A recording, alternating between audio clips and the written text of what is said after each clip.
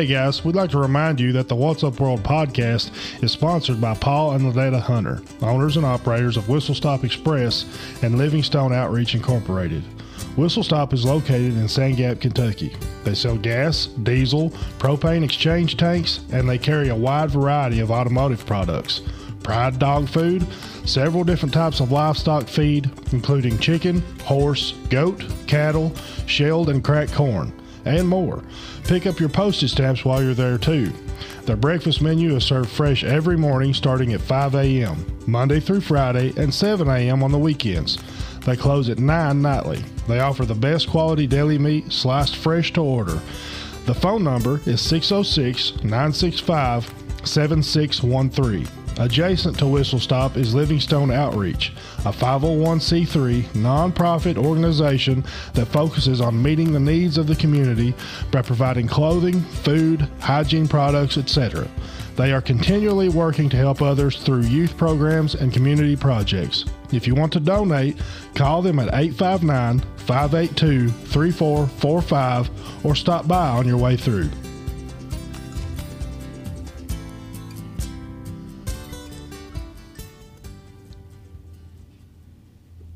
At Evernorth Health Services, we believe costs shouldn't get in the way of life-changing care, and we're doing everything in our power to make it possible. Behavioral health solutions that also keep your projections at their best? It's possible. Pharmacy benefits that benefit your bottom line? It's possible. Complex specialty care that cares about your ROI? It's possible. Because we're already doing it. All while saving businesses billions. That's Wonder made possible. Learn more at evernorth.com/wonder.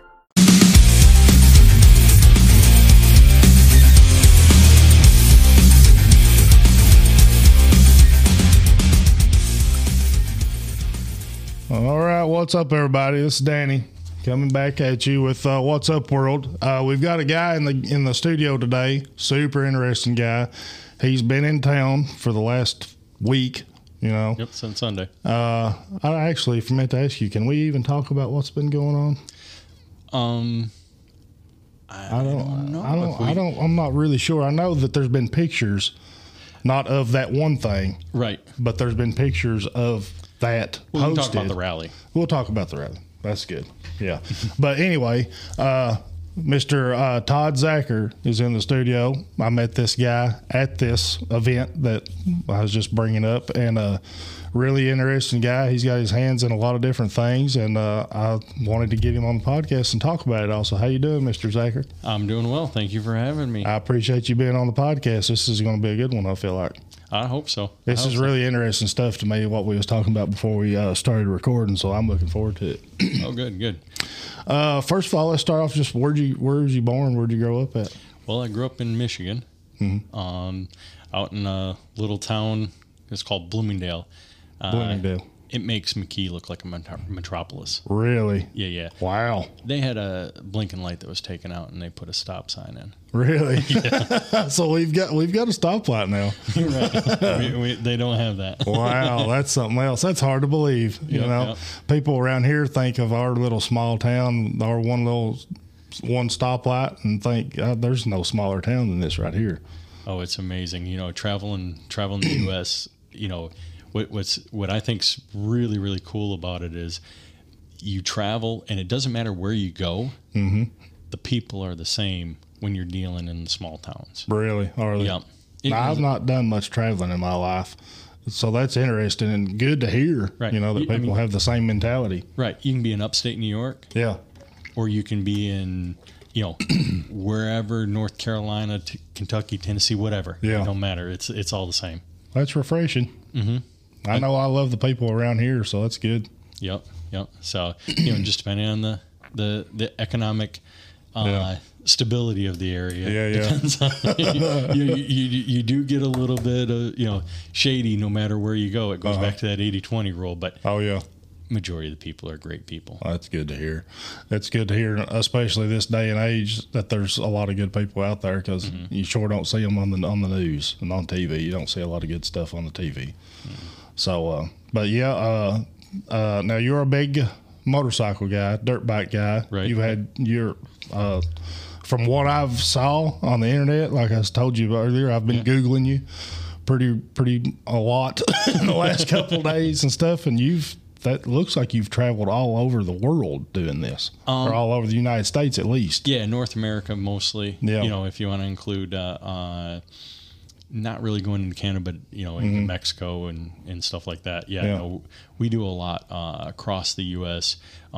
We started focusing. Actually, let's reel back. I'll go right back to the beginning. Go ahead. When I was 6 years old, my neighbor bought the little Z50, the Honda Z50. Yeah. And they taught me how to shift gears up to go from first to third gear. Yeah.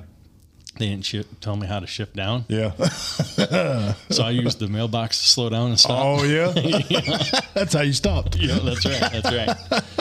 So that's where I ended up, was in the ditch up against the mailbox. And, that sentenced me to a life behind bars, Been hooked ever since. Yeah. That's how it starts, Some people just got a knack for things, and they find their little niche in life, and they just go with it. Right. And so, I rode motocross, in my teens. Did some road bike racing, did some jet ski racing, which was a blast.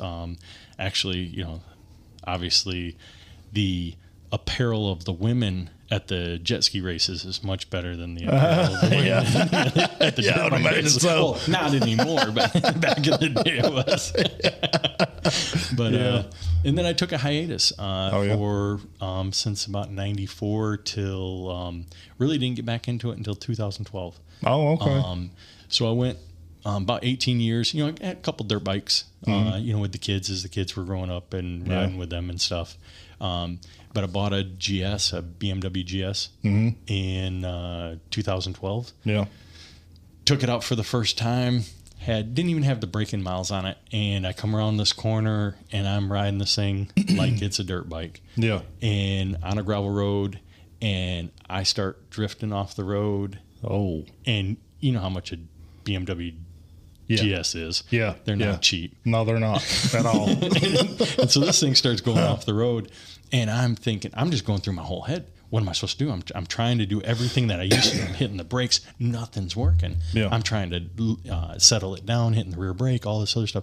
And I go down into this ditch, and I'm doing about 45. And next thing I remember, I'm laying in the middle of the road on my back. Oh, God. And I'm like, I just spent $18,000 on this motorcycle. Yeah. And and I wadded it up, right? That's what I'm doing. I turn around and look at it. It's sitting upright in the ditch. Really? It had hit a rock with the crash bars. And the big crash bars that cover those big heads that stick out. And it stopped that bike instantly. Wow. I flew off, landed in the middle of the road, and it just stood there.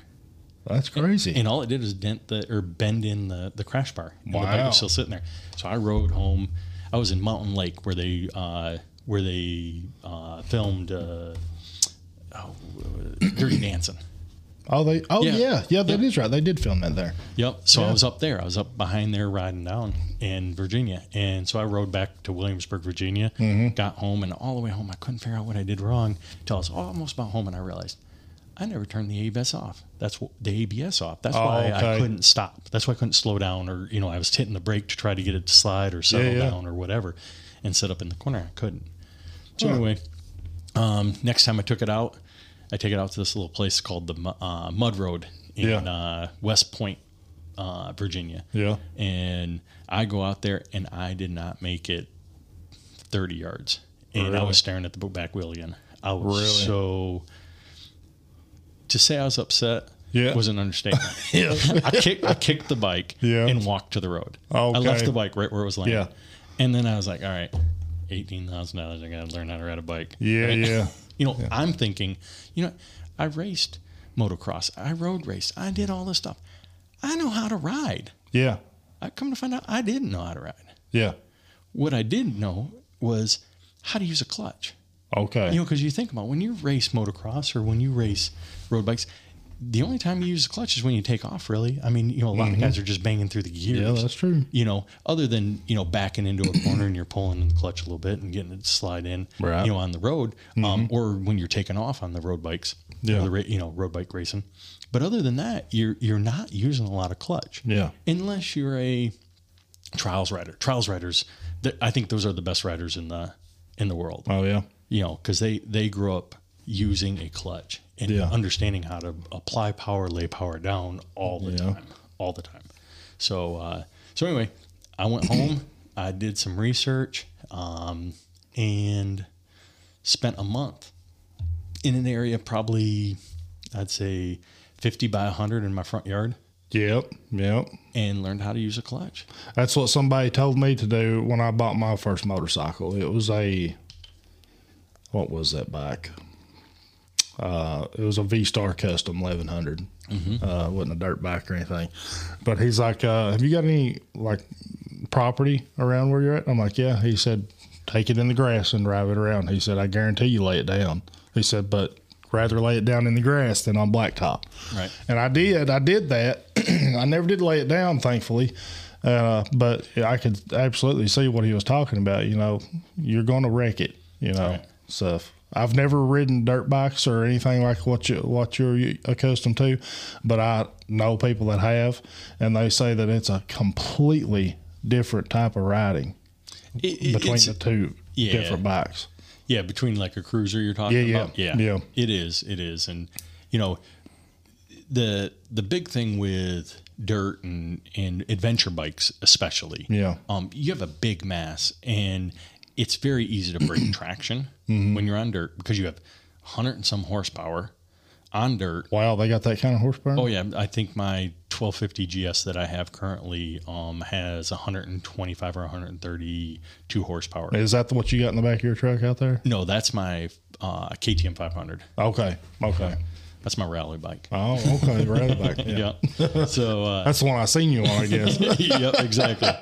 But you have all that horsepower, and then you have all that weight. You have 500-600 pounds that you're trying to propel or stop. Yeah. And to do that, you have to know how to keep traction down to the ground. And that's what I meant by learn to use the clutch. Mm-hmm. And when I went in those small areas, it's real easy to do anything fast. Yeah. You on a motorcycle, because you have these two little things underneath the bike. They're called wheels, but they can also be referred to as gyroscopes. Oh yeah. They keep you upright. As long as they're spinning, that bike will hold itself up. Right. You see those videos of people falling off and the bike going forever. Yep. As long as it stays at speed. Yeah. So anyway, it's real easy to do stuff at speed. Mm-hmm. It's really difficult to do those things at very minimal speed. And when I say that, under 5 miles an hour. Yeah. So that's what I did. I trained myself under 5 miles an hour with balance, clutch control, and seeing how little throttle I needed to get the thing to propel across the grass and stuff keep like that. Upright and stuff like that. And what I found was you don't need throttle. You only need to learn how to use the clutch, learn how to feather it. That's what we used to say is feather it. Yeah. A lot of people say slip the clutch. Yeah. It's not an on-off switch.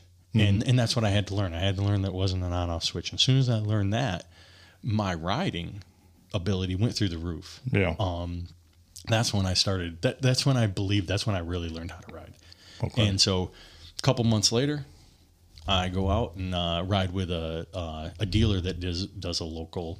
Did a adventure ride in Roanoke, Virginia. Yeah. So anyway, they would do that monthly. Well, they did it 1 month, and then they skipped a couple months. I'm like, hey, guys, what's going on? They're like, we're just too busy to do this. Yeah, and I said, well, do you mind if I lay out the tracks and just tell everybody to meet there, and I'll go ride with everybody? Well, yeah. And that's what they said. Hell yeah. and so I went out, and I did it like 2 weeks, and the sales manager and a couple other guys were out there riding with us, and they're on dual sports. A couple other guys are on GSs. Yeah. I'm on my GS, and we get done with the day, and the guys on the dual sport go, "Can you teach us how to ride the speeds that you're riding that night? Yeah, and the comfortability and go through the train that you're going through?" I'm like, "Yeah, it's pretty easy." Yeah. And so that's how Zacker Adventures started with the training. Was looking that up on Facebook. You've got this Facebook page called Zacker Adventures. Everybody needs to go check that out, because now let me get some understanding on this. When you're talking about adventure riding, Is that like type of overland riding and stuff like that? I'm not saying I understand it all, but for the people listening, that's kind of overland on a dirt bike. Yep. Okay. So it's like a sport tour, overlanding on a sport tour. So you're going on a lot more gravel roads. And what I always tell everybody when they come in and we train them is we're not trying to train you to be a racer. Yeah. We can. Yeah. And we have trained guys to race. Mm-hmm. But we're more just trying to make their world bigger. Yeah, yeah. So when they're riding along, they can look at that gravel road or Forest Service road or whatever it is and go, instead of looking at it and going, one day I want to go up there. Yeah. I want to see it the day that they look at it and go, all right, I'm going. Yeah, yeah. And that's what I'm looking for. Okay. And so that's what we kind of stuck with. I mean, I did a lot of off the bike camping the first couple of years. Man, that would be so much fun, I think. Oh, it is. And, you progress. You start out with, all these Farkles and all this stuff. And, the dang thing weighs, 1,000 pounds when you're done because you have, the kitchen sink in the back. Oh, yeah. But then you start weeding down through and you start realizing, well, I haven't used this much. I haven't used this much. Uh-huh. Or I've never used it. Actually, I should say, I've never used it. Yeah, yeah. and then you find out what creature comforts you want. Mm-hmm. And then you go from there. I mean, I went from, they used to call it the bouncy house, which was my tent. It was a 4-man Mermat tent that I could actually stand up in. Oh, yeah? Yeah. I went from that with blow up, they're called MAPS, which are memory foam and air mattresses. Yeah, yeah. And I would bring those with a down comforter, sheets, and a pillow, and that's where I started. Yeah, yeah. in the down comforters because you can collapse that down. Yeah, right. So that's kind of how I started out, and then I started weaning that down. And I mean, I went through. I had a buddy of mine who this Bob guy, and loved him to death. And what he would do is he would go out and like camp stoves. He'd say, all right, I'm gonna figure out what camp stove I want. Uh-huh. And he'd buy like 5 or 6 or 8 camp stoves. Wow. And he'd live in his own house like he was out camping. Really? Yeah. And he would use that stuff. So that when he would go out, he knew exactly which one he'd want. Yeah. Well, then he'd keep the one he'd wanted. He's got like 6 other ones that he would just start selling to, friends or put it on Facebook or whatever, which was great because he did a lot of the R&D for me. And then I started weaning my stuff down. Okay. And then come to find out, one day I was, a buddy of mine said, hey, you need a hammock. So, so I'm like, oh man, I don't know if I can sleep in a hammock. They sit there, they look like you're sleeping as a banana and all this other stuff. I like sleeping on my side. Yeah. And one of my buddies goes, no, I have one of those lay flat hammocks. Okay. And I said, lay flat hammocks? He goes, yeah, it's a bridge hammock from Jack's Are Better is the company. And so I'm like, all right, well, can I borrow it? I want to see what it's like. So I used it for like 5 or 10 nights, I don't know, like in 3 weeks. Yeah. We were camping a lot. We'll just put it that way.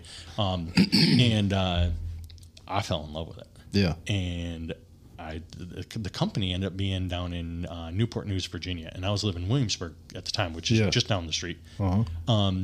So I sent an email to the company, and the guy goes, oh, yeah, I've seen some of your stuff. I'd like to run you through our product. Where do you live? And I told him, and I said Williamsburg, so I'm not too far from your facility. He goes, well, where in Williamsburg? And I told him, and he goes, I live right across the creek from you. I'm right behind you. And I'm like, what? He goes, come over Saturday and I'll show you one of our systems. That's crazy. Yeah. So I thought that was super cool. That is cool. Jack Tier was the guy's name. Two retired Army guys. Oh, yeah. Who had developed it. And so anyway, I go over to his house and he says, all right, well, this is our Jack's Are Better bridge, Bear Mountain hammock. Yeah. It's a bridge hammock. And it has spreader bars on it. And that's what, if you look at it, the webbing in it looks like like a suspension bridge. Yeah. Okay. And that's what keeps it flat. And then you put the spreader bars in each end, and it holds it wide. Wow, I ain't never seen one of those. So that's pretty neat. It's phenomenal. Yeah. I still have mine. Oh, yeah. So anyway, he walked me through it. What he did is he set it up, and then he tore it down, and then he goes, "Okay, your turn." So then I set it up, I tore it down, and after I tore it all down, I was like, "All right, I was going to put it back in his garage." He goes, "Nope, that's yours." Wow, that was cool. Like, yeah. Because when you start checking these things out, you'll be like, I wrote it down. I'm gonna check them out. Yeah. So, but he get the key is you got to have a nice underquilt to keep you warm. Yeah. Anything once you get below 70 degrees, you'll freeze to death in a hammock if you don't have underquilt. And the whole idea behind the underquilt is it hangs free underneath the hammock, so that it will keep you warm without compressing the down. Okay, that's ingenious little thing. Yeah, I think it's neat. And so anyway, so I got that finished off that year. My buddy Chad and I, who were camping and riding together a lot together, we did 110 nights in the woods. Wow. Yeah. That I was going to ask, how long was you out there? Yeah, that's got to be just amazing. Oh, it was so much fun, and that's over the course of the whole year. It wasn't like we did it in one stint. So you took off, and 110 days later you came back. No. Like the beginning of the year to the end of the year, we spent. He actually says it's over 110 nights. In the woods that we spent. He says he can he can only. Look at his calendar and know that he knew it was at least 100. At least 110. Yep. And God, that's got to be amazing. All the way down to 17 degrees one night. And jeez, I was never cold. Now, how many in that 110 days all put together? How many miles would you assume that was? That we rode? I think I probably put 40 to 50,000 miles on my GS that year.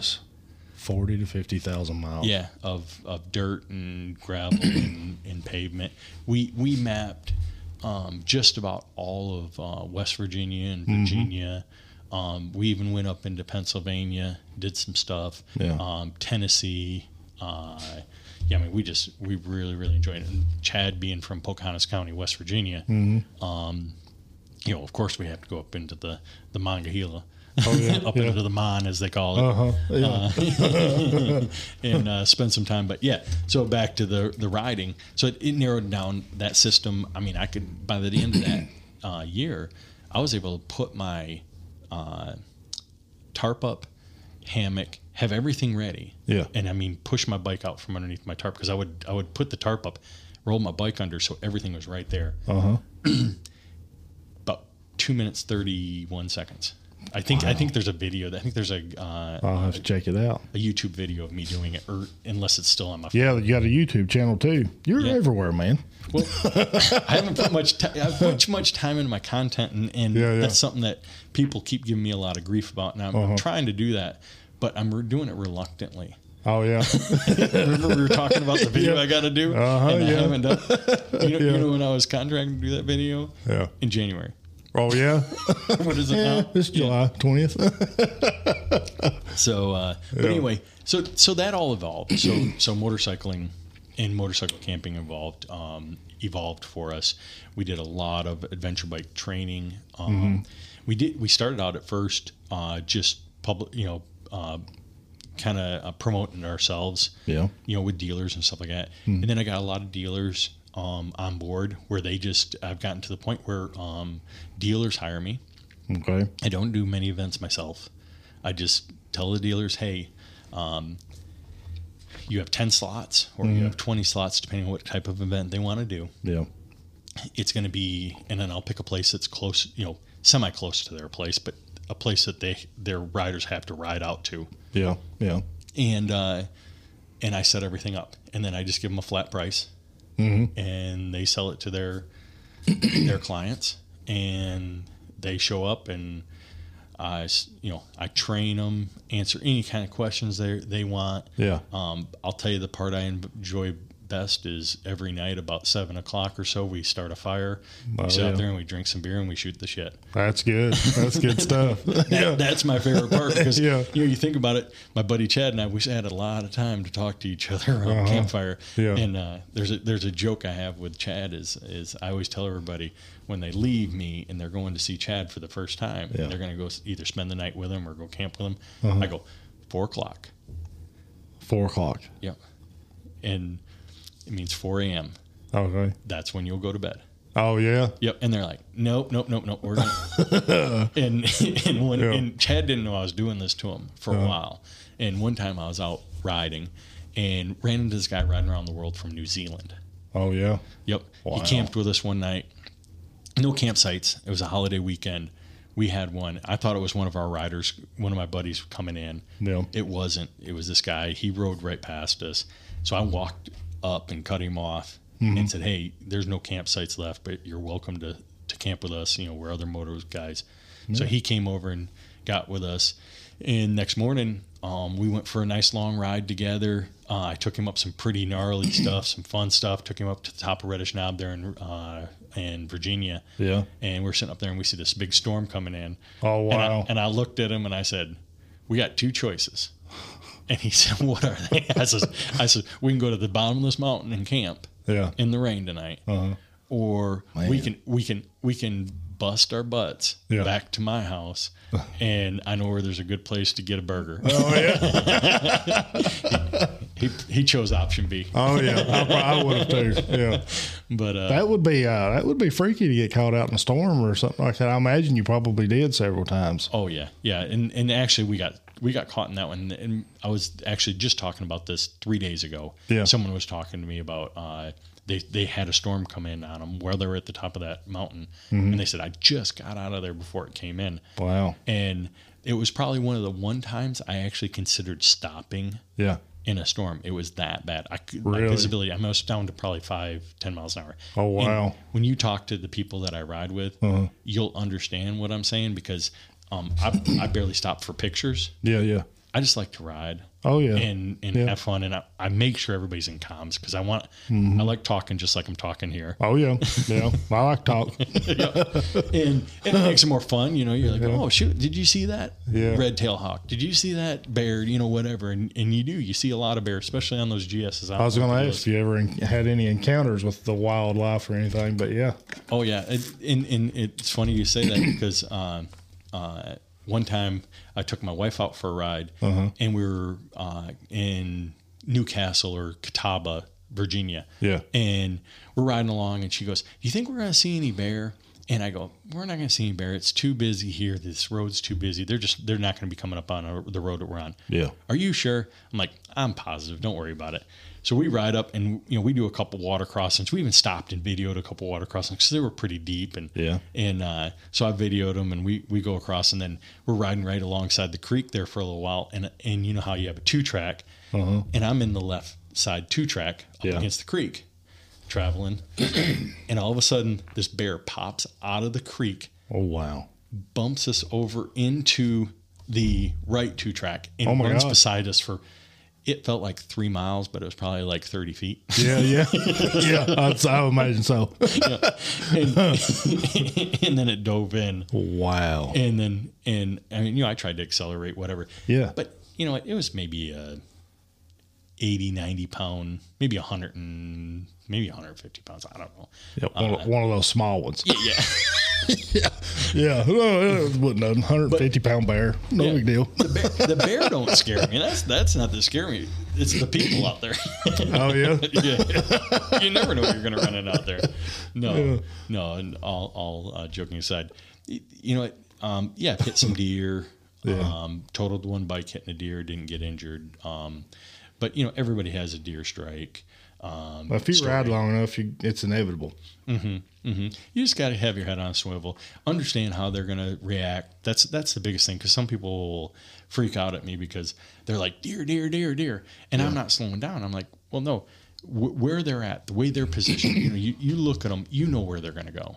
Yeah, you can. You can. Granted, majority of the time they could turn on a dime on you. Absolutely. But majority of the time, you know where they're going to go. Yeah. And so. I don't really worry about that too much. Mm-hmm. I mean, last fall, it was probably the closest I've had in a long time. Yeah. It was about 4 o'clock in the morning. Uh-huh. I was heading to Pikesville, Okay. Yeah. to pick up a buddy of mine. Yep. He had a really bad motorcycle accident. Oh, wow. And he was getting released that day. So I took off on my GS because his truck and trailer were still here. Yeah. So I was going to ride my GS, just put it in the back of his truck and haul him and his wife back home. Yeah. So I come running down Route 11. Okay, though? Yeah, he is. He is. He had a heck of a crash. I mean, 9 ribs, punctured both lungs, broke a femur, and I mean he's a big dude like you. I mean, Yeah. I mean when I say big dude, I don't mean Right. I mean just a thick, thick guy. I mean triple X hands, Just a gloves, just a brute. Yeah, he is. Yeah. Yeah, I mean, and to break a femur. I mean, That's something. Yeah. That's what I was thinking. And at the speed, he literally was doing about 5 miles an hour when it started. He was at Hatfield McCoy's. Yeah. And last ride of the day, of course, you know how that goes. Yep. And he goes to drop in. And what he didn't know was when we drop in right there, we turn to the left. Okay. Well, he didn't know that. And when he dropped in, he didn't turn to the left. He went straight. And I mean, I'm telling you what, I've never tried it because it's too damn scary to me. Yeah. And he dropped in and he caught a rut and down he went. Oh, he tumbled down probably 150 feet. Wow. And but you know, they got him out. He's good now. He's still doing some recovering. Yeah. He's one of my trainers, Ryan Anderson. He's one of my trainers. Yeah. Great guy. Great instructor. Yeah. So I'm glad he finally came back. We did my one of my spring classes. Mm-hmm. He came back for it, and it was his first one back. Well, that's good. I'm glad to see that he's been good. Yeah. Didn't get, any further, injuries or stuff. Well, yeah. Most of the time, man, that's the thing about motorcycles. I mean, there isn't no small accident on a bike. No, you Very gotta, rarely. Yeah. We have, you go through that and you think about it, but you can't ride scared though either. It'll get you killed. It will. It'll get you killed. I remember when I first started riding motorcycles, I got a buddy that's been on a motorcycle his whole life, and I had just started riding, and we took off down 421 to go to Richmond, and we was going through a stretch of the road called Jackson Hollow. Real curvy part of the road. Anybody on a motorcycle loves the curvy parts of roads. And before we got to that part of the road, there was a little stretch there, and the biggest coon dog I'd ever seen in my life ran out in the road, and I kind of froze. The longest trip I'd ever took on a bike, 45 mile to Richmond, and I just kind of froze, being the novice rider that I was. And my buddy was behind me. He swung over into the suicide lane and pulled the clutch in on his bike and revved the motor. Just as high as it would go. Scared the dog off. I'm like, that comes with experience. Something like that right there. Scared the dog off. I didn't know what to do. I was like, oh God, I'm going to hit this dog and kill myself. But he kind of just swung over in the suicide lane, pulled the clutch and revved the motor, and the dog got out of the way and we went on. Yeah. It's crazy. So sometimes, I hit the horn a lot just to see if they'll react. Yeah. And in matter of fact, I was doing it the other day and I go, man, this might be stupid, but I'm coming up on this guy and I'm watching him and I don't know what he's going to do. This is one of those ones where you don't know what he's going to do. And you're clipping along about 65, 70. And so I hit the horn because I was like, all right, it gives me enough time to react. Yeah. I hit the horn. He turned, went into the woods. I was like, all right. And but you don't know if he's going to run out or if he's going to do that. But I knew if he run out, I had enough time to brake. If he went back, everybody was safe. I'd say most of the riding is just anticipation. Yeah. Anticipating ahead of you. Yeah. I would think. And the more seat time you have, the better you react to things because everything becomes a muscle memory. And you're not thinking. As soon as you start thinking, everything goes slow. Or let me rephrase that. Your reactions go slow. Yeah. When it's all muscle memory, the incident goes slow. Okay. That makes sense. I see what you're saying. Yep. You know, so slows down time, kind of. Yeah, because I don't know if you've ever been in a situation where you're riding, or it doesn't matter what you're doing, whatever you're really, really good at. Everything slows down for you in those important moments or those stressful moments, and it feels like it takes forever for it to happen. I've been in those situations a lot. Yeah. It really is that is a real thing. It does slow down and kind of gives you time to react to certain situations. I've been in situations like that in my job, you know, and stuff, and in general life, you know. That is a real thing. Yep.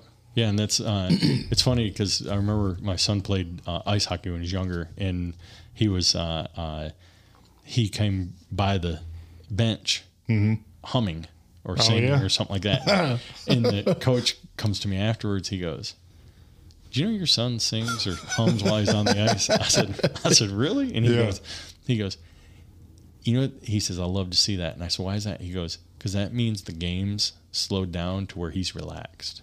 Yeah. And he's just playing as fun, and he's just and so you can anticipate better, you react better. Yeah. He says you just become a better player, and then when the time, you know, that means it's time for you to go to the next level and push and push. Yeah. So and that's with everything. Oh yeah. You know, I always say to people, yeah, I should say my son says to people, because we're always calmed when we're riding. Yeah. They say once my dad gets quiet, that's when you start worrying. Oh yeah. he said that's when we used to get punished. That's when we used to, that's when something bad's going to happen when we're riding, or shit's getting real. You know, the train gets really serious. Yeah. He says all of a sudden he starts getting a little quiet. If he's still calling out lines, it's not that serious. Oh yeah. But if he stops calling out lines, shit's about to get real. Yeah, I can relate to that. Again, my job, you know, you'll be walking around the compound or a housing unit or something like that, and it's super, super loud generally in a prison. I mean, you can imagine. Oh, yeah. But if it gets quiet, the hair on the back of your neck starts standing up, you're like, oh, it's about to hit the fan. You know, and this is for every officer that's done the job any length of time. You can feel it. It's just as you can feel it like this table right here. It's a real thing. You know, you just know something is about to pop off. And 9 times out of 10, if you, like I said, been doing the job long enough, it does hit the fan when it gets stone cold quiet. Or you can stand there and watch. If you see 10, 15 people looking this way, you better be looking over there, seeing what's going on. So yeah, I know what you're meaning. Yeah. It gets quiet. Something's going on. I'll tell you, when you say that, I was going to say, I can understand, but I can't. I mean, with what you're doing and stuff like that, I can't, because I've never been in the situation. Yeah, don't go to prison. I try to stay out. I've come close a couple times, but I believe everybody probably has come close once or twice in life. I know I have. Right. I've told people before I could have been on the other side of it, you know, very easily a few times. Luckily, I smartened up. I hear you. So, but yeah, with the riding. You know, I know we keep going off down, as Chad would say, it's a spur. Yeah. You know, oh shoot, let's go down this rabbit hole. And my son was rode with me 2 weeks ago, and he goes, once he says, hey, let's go check this out. Oh, that looks neat. He says, you say no. Oh yeah, yeah. And Chad goes, and it was funny because we went to my buddy Chad's house as we were coming back through after riding together for a week, my son and I, and he goes, how was riding? He goes, well, you know how it is. You're happy, you're all done with the day, and Dad says, hey, look at that spur, let's take that. And he goes, no. Right before he said that, Chad goes, oh, look, a spur. And the last time that happened with Chad and Nick and I, we ran out of water. Oh, yeah. In 100-degree heat. Oh, yeah. On the roughest terrain we had ever been on with those big bikes. And it took us like 3 or 4 hours to get ourselves out of there. Wow. And it was just one of those, hey, you know, we were just taking a leisure ride that day. We were actually coming back from camping. Yeah. And so we really didn't need anything. We were going to be riding on the main roads, but there was that one road that we had never taken. We decided, let's take that road. Try it out. And then as we're going along it, we're like, oh, look at that spur right there. Let's take that spur. Yeah. And turned into 4 hours later, we were hating life. I got a picture of my son, and he's got his. He didn't even have his gear on. He's got it strapped to the back. Oh yeah. Yeah, because he's that hot. Wow. I mean, it was just, and we're coming down through just this rocky, nasty trail that it hadn't been probably driven in 20, 30 years. Wow. What about that? That's something else. Have you had the opportunity since you've been here to take any other trail riding around here? Because we've got some good ones. That's what I hear. And man, some of the best riding in the world. I've had so many people come up to me, oh, you got to do this. You got to do this. Yeah. Matter of fact, before I came, buddies of mine that ride with me in Virginia, they were like, we just did this ride, dual sport ride through Kentucky. And they go, it was the best ride I've ever done. You need to set up a tour for this. Yeah. And I'm like, all right, well, I'm going to go check it out. And he goes, but note to self, do make sure they're expert riders or advanced riders. He goes, this is not an intermediate ride. Oh, yeah? Yeah. Wow. So I was like, I was very excited about it. But getting here, I did get to ride a couple times. Okay. We can say what we can say is, that there was some car companies testing rally race cars here. Yeah. And that's what brought me here this week, so I could meet people, do some networking, because I'd like to do a rally here. Yeah. And when I say a rally, I mean a road book rally. Oh yeah. Kind of like I say a Dakar, or a Sonora rally, or a Baja rally. Yeah. There's some non-official ones run in the U.S. That are because you just can't do them. Because they're just, the land is either locked up with BLM or Forest Service or whatever, and you can't run at speeds on those. But you got some private land here. Yeah. You got Forest Service. You have no BLM, so we don't have to worry about that. Yep. And you have a lot of county roads that are really good. And then you got dual sport side by side trails. Yes. And that's that's the easier stuff, and there's some really wicked stuff too. Some they are amazing single track. I was talking to a guy today about it, but I haven't had a chance to ride any of that. I do plan on coming back. Well, if you ever get the opportunity to come back, if you want, get with me. I'll take you everywhere there is to ride here. I'd be honored to take you around our trails. It's really endless. Right there from where we was at, down there where testing was, there's what everybody around here local called the Turtle Trail. Just wide enough for an ATV. I mean, it's tight. And it stretches, I think, from there to Rockcastle County. Okay. And I used to ride it. I didn't much ride it the whole way into Rockcastle County because I was a whole lot younger. Right. 15, 16, and wasn't allowed to go that far by myself.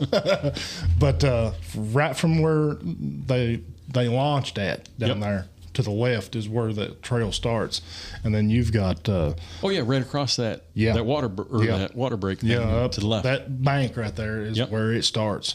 Oh, that's nice. But you've got Big Wild Dog, Little Wild Dog, Travis, S-Tree, Grassy, Newberry. Just endless possibilities with riding. I'll tell you, even the roads that they were testing on, which are a different type of road, even though they're Forest Service roads, they were great riding roads. Oh, you get into that, the adventure crowd loves that. That's perfect, and there's so many miles of it here. Yeah, they are, and they're just great roads. And so I got to do a lot of that. Yeah. I didn't get to ride any of the trails or anything else, but I mean, even this morning, a guy saw my bike and he came up and he started talking to me right there at Tesson, and he goes, "When you come back, we're riding." Oh yeah. He says, "I've ridden these trails, the single track, and the side by side trails." He says, "I've ridden them since I was a kid." Oh yeah. And I'm still riding them. Yeah, a lot of people has been. He said, I'll give you roads that you didn't even, or trails that people don't even know are there still." Oh yeah, there's a lot of hidden gems. Oh yeah. Really so I'm very excited to come back. And you definitely do. Whether it's with me or somebody else, please do because I mean, for sure we'll get together. There's a place called the airport, and when I say the airport, everybody knows exactly where I'm talking about. It's probably one of the most famous spots for riding in Jackson County. It's got slate banks to climb and mud holes, and there's a straightaway for seeing how fast you can get and seeing how quick you can stop before you run off the cliff and stuff like that. But there's a lot to it. And I actually got to see you on your bike down there. Was I down at S Tree or where was that? Turkey Foot. Was that day one? That was day two. Day two. Oh yeah. Yeah. Day two. When you was going through the course, I think, making sure everything was clear. Yeah, clearing it. Yeah. Man, well, how fast was you going? I got up to about 91. 91. Now, let's see. When you turn right into Turkey Foot, instead of going right into the campground, you're going up the hill is where I'm talking about. And that first curve down that stretch is where you was coming around at 91 miles an hour. So that's insane. So when I'd climb out of there, the traction was so good that my front wheel would come off the ground as I came over that first little bit and started into that straightaway. Yeah. And it held all the way to that corner. I was like, when I'm heading to a corner and my front wheel's still in the air from my acceleration, I was like, I can't believe the traction on this road. Because I expect, what you expect is you're going to lift, but you're going to hit some loose stuff and it's going to bring you back down, whether you want to or not. It's just going to drop your front wheel because you've lost traction. But it held it, and it held it in a power position, not like way up or whatever, but just maybe about a foot, forward. about a foot off the ground. So I mean, it was like, that's the traction. And when I lifted for that first corner and set up, I was like, holy smokes, this is a fast course. And I'm thinking to myself, how fast are these car guys going? Because I only had about 4 miles an hour. And my bike's topped out with the 500 because it's not geared to run at those speeds. Yeah. And when I say that, I mean, it will probably top out, I'd say 94, 95 miles an hour tops. That was impressive. I saw you come down. We was staged up there on the side of the road, and I heard you coming. I'm like, you're just not used to seeing anybody go at those speeds on those roads. And I was like, this dude's going to get killed. He's crazy. I was thinking to myself, and then you come around that curve and it kind of fishtailed with you. And I think I even mentioned to you, I'm like, it broke loose on you or something in there. Or I thought you were showing off. Yeah, that's what I said. Yeah, you said, I thought you were showing off. I said, no. No, I didn't mean to do that. I just got away for a second. Yeah. No, that's just a quick one. But yeah, I mean, that corner there was a really, really slow corner. It was tough to do. And I'm really just not running it at race speed totally through there because one, I was more there to clear the course. Right. Mm-hmm. And there were still a couple trucks on the thing, and I think one of the firemen said he had to clear his britches when I came out of one of the corners, and he was guaranteed. He was like, he said you went by me, and he goes, I thought you were going to be my hood ornament. Well, I heard a lot of the conversations that you probably were privy to. Yeah. Nobody's seen anything like that around here. So this is all new to everybody else, and all the EMTs and stuff that was there. There's like, I don't see how these guys do this because they've all been riding this road their whole life on whether it be a dirt bike or four-wheeler or side by side. And we think we're doing something at 25, 35 mile an hour. So when you see a dirt bike or a car go around these gravel roads at top speeds, you're just like, these dudes have got a death wish. It's amazing what you all do. It really is. The nerve that you've got is impressive. Well, thanks. That goes back to it slows down for you. Yeah. Once it starts speeding up on you, and there was I had a little bobble, which I wish people were in that corner when they saw the bobble, because that's one of those oh shit moments. Yeah. But it's only an oh shit moment for a split second because you found your out. Right. And coming back to you guys one time, there's a hairpin right before they get to you. Mm-hmm. And I came into that way hotter than I should have. Oh yeah. And I had it, locked up. I was in full slide. Yeah. Both tires were sliding. Man. And I'm grabbing front, and I just said, "Oh shoot, there's a bank right there. No problem." So you basically slide off the course right into the bank, over the ditch. Yeah. And you use that as your berm and go. Yeah. But that road. Yeah. There ain't many of those. No, they ain't. There is not. You misjudge one of those corners like that. Yeah, you're gonna be wrapped around a tree. Yeah. Or and you're dropping down the mountain a little ways. Yeah.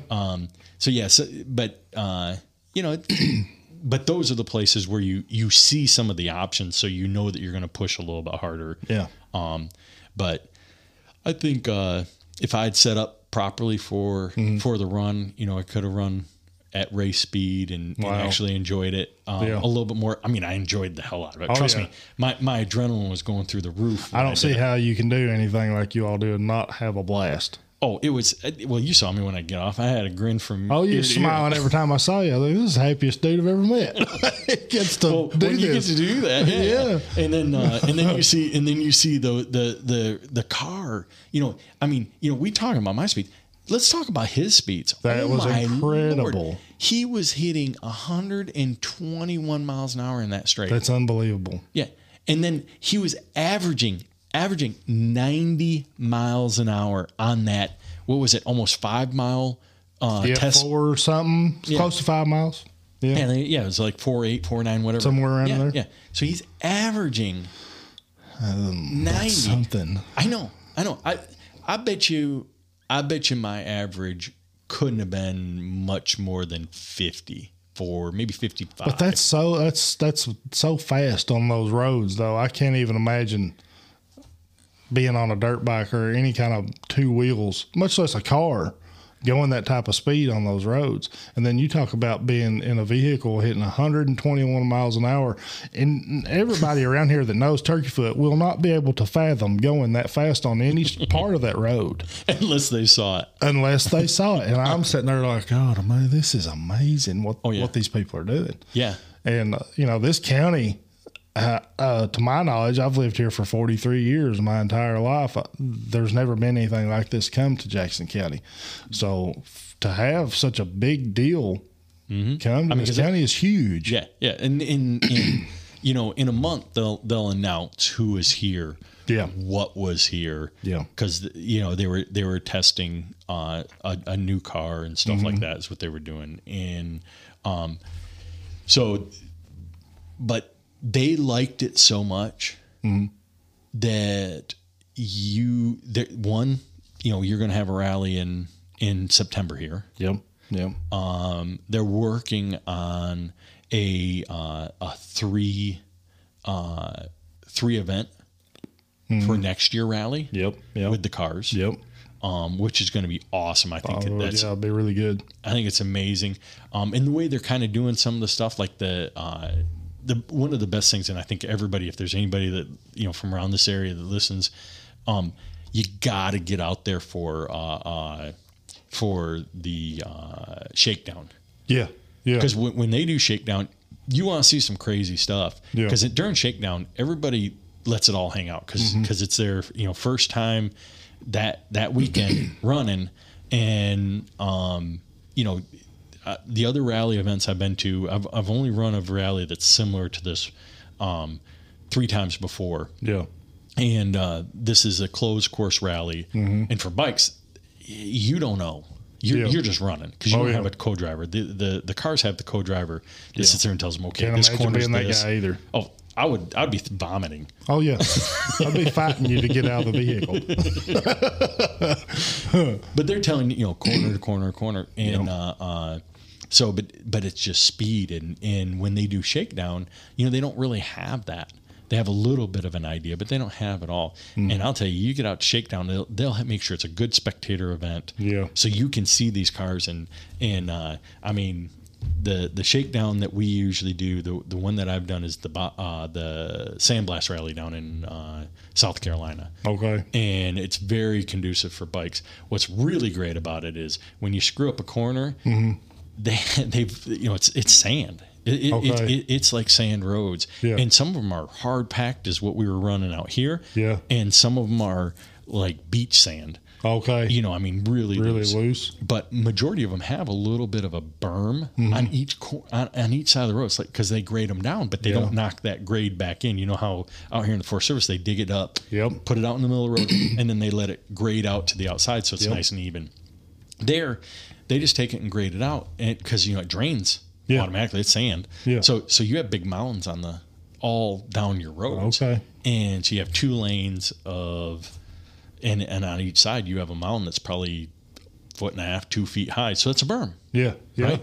And but during shakedown, if you go to that first turn, you see bikes going off. Oh my God! They come sliding into that. Matter of fact, I got a video of this year. Like I was about 80. I think I slowed down. I think you can see my speedometer or something down to about 81 miles an hour when I hit that berm. Wow! And I went over it. Into the next one. So there was one that was like 2 feet high, and then there was one that was about 4 feet high. Thank God for the 4 foot one, because you can hear the expletives coming out of my mouth as I'm like,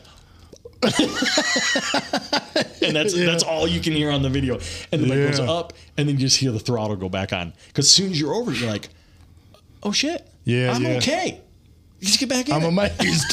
I'm alive. Let's get back in it. Man. But yeah, and granted, that didn't happen again. But you know, you do that, and you do that a couple times. It puts a little in you, and also slows you down a little, which is kind of sucks as a racer. Oh, I imagine so. To correct, but you know.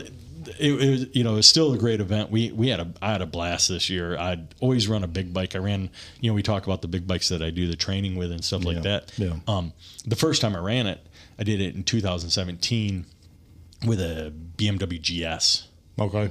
And you know that bike. Mm-hmm. It's not a rally bike. Yeah. And then in sand. Oh, yeah. At, 80, 90 miles an hour. Uh-huh. Well, then the next year, I got real smart. I got myself a 1090 KTM, which is great, much better in the dirt, in the sand, but the speeds were ungodly on that bike. Oh yeah, there was times where I was getting well over 130 miles an hour in straightaways. God, I can't even imagine. I'm like, well, trust me, when I was doing it, I wasn't watching that until I was doing some video. I'd run a GoPro here and there, and then I'd see it, and I'm like, what the hell am I thinking? Yeah. But at the time, you don't think nothing of it. You're just running because it's still accelerating. Yeah. And you don't see a turn, you're fine. And you're running this road. And what's I heard one of the guys that used to win all the time. Yeah. Bill Conger, he said to me once. He said, "Look at the trees." And I said, "Why am I looking at the trees?" He goes, "Because then you can see when the road turns." Because you can't see the road really when you come over humps or rises and stuff like that. But if you look at the trees, the tree line, up, follows the grade of the land. Well, it follows the road. So if you'll see the opening. So if it starts to turn, you'll see that it starts to close down. But if you see light, don't lift. Oh, I never thought about that. It makes sense. Yeah. Well, really still lift, trust me. But and so 2017 was the I didn't do it right. That was, or I'm sorry, 2018. I ran it with the KTM 1090. Yeah. Just way too fast of a bike for that. Yeah. Well, I say that. I just don't have the big balls that some of the other people do to run those speeds. Right. So this year I came back and ran it on the 500 and did okay. Got third overall. That wasn't too bad. That's good. And That's good. I'm ready for next year. I have a taste for that. Number one spot now. Okay.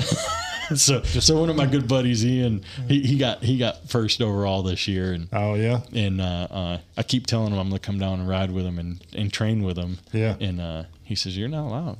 You're not allowed. I'm just kidding.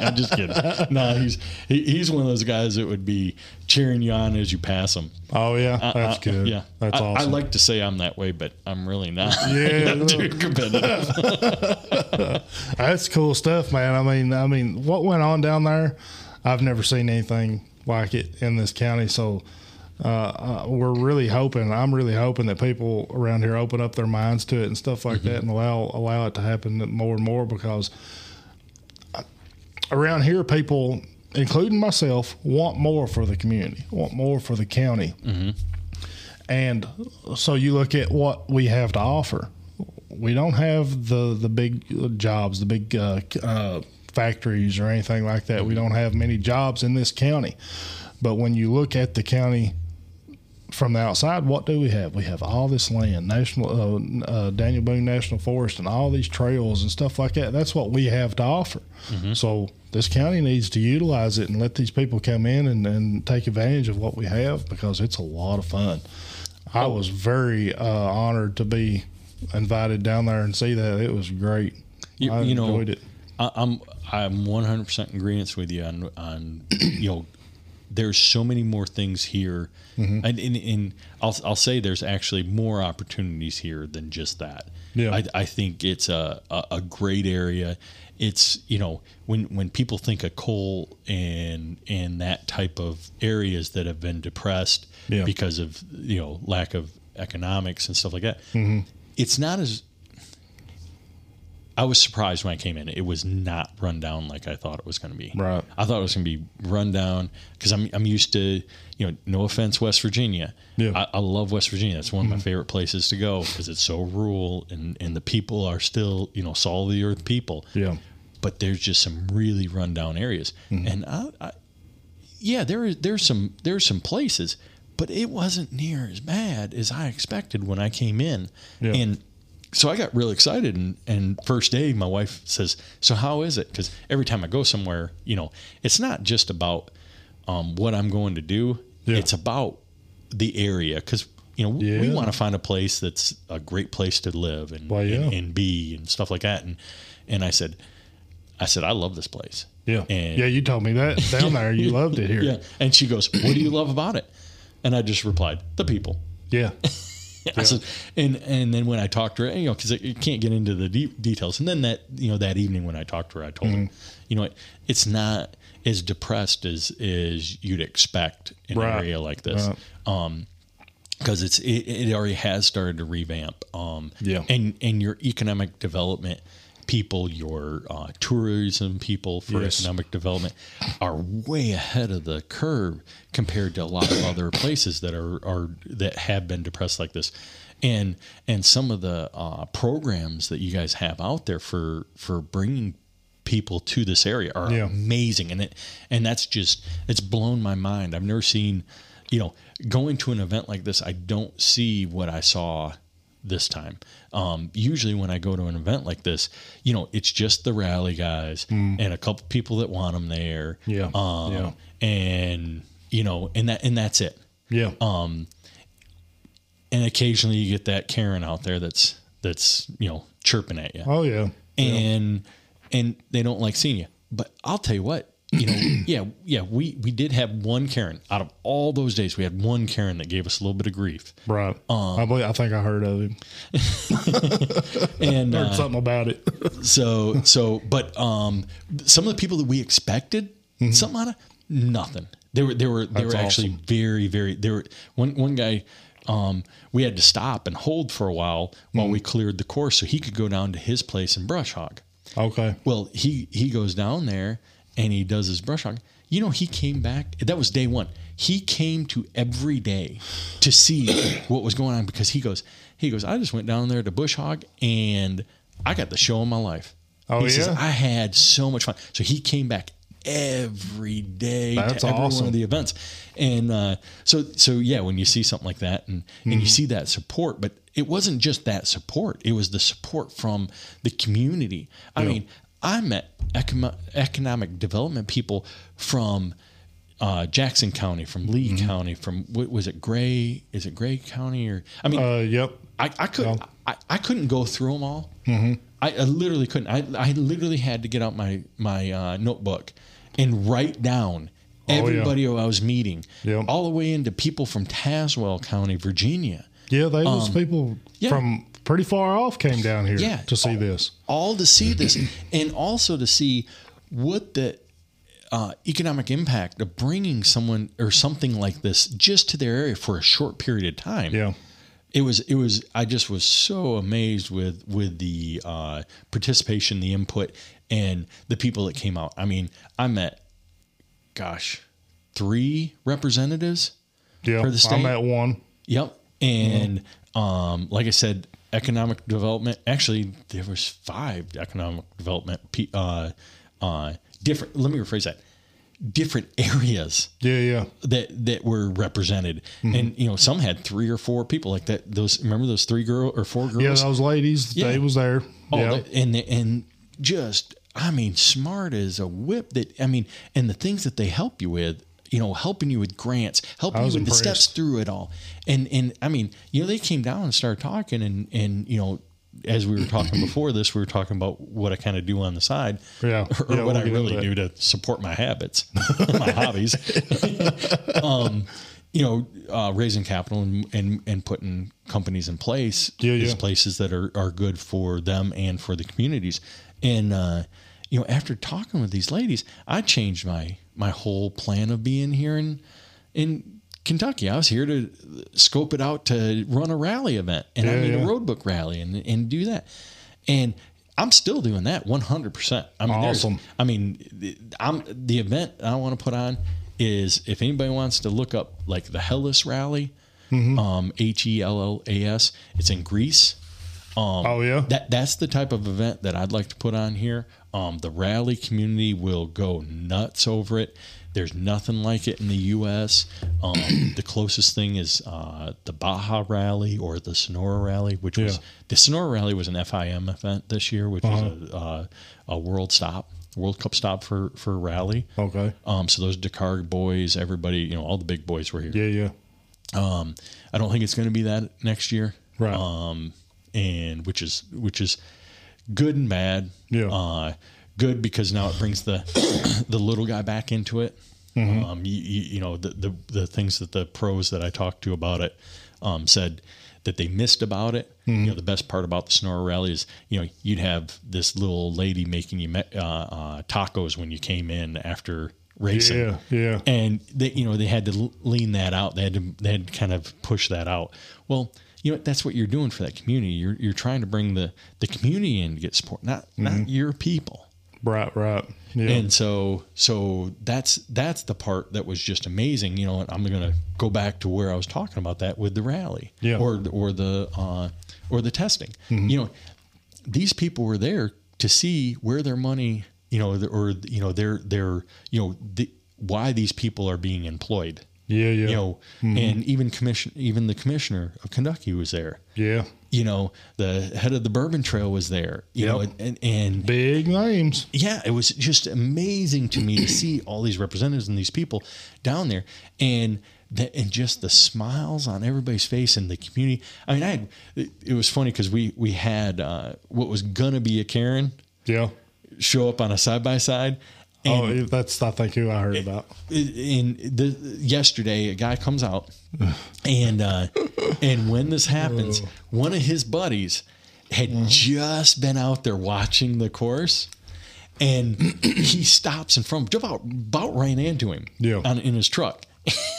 He hops out. The doors fly open. He goes, "Oh man, you should see what I just saw." He said, "It was amazing." Calmed him down. Yep. He said, and the whole tone of the interaction changed, and it was just really neat, and to see that in the community, and the excitement, and to know what's coming, for the community with these rally events and stuff like that.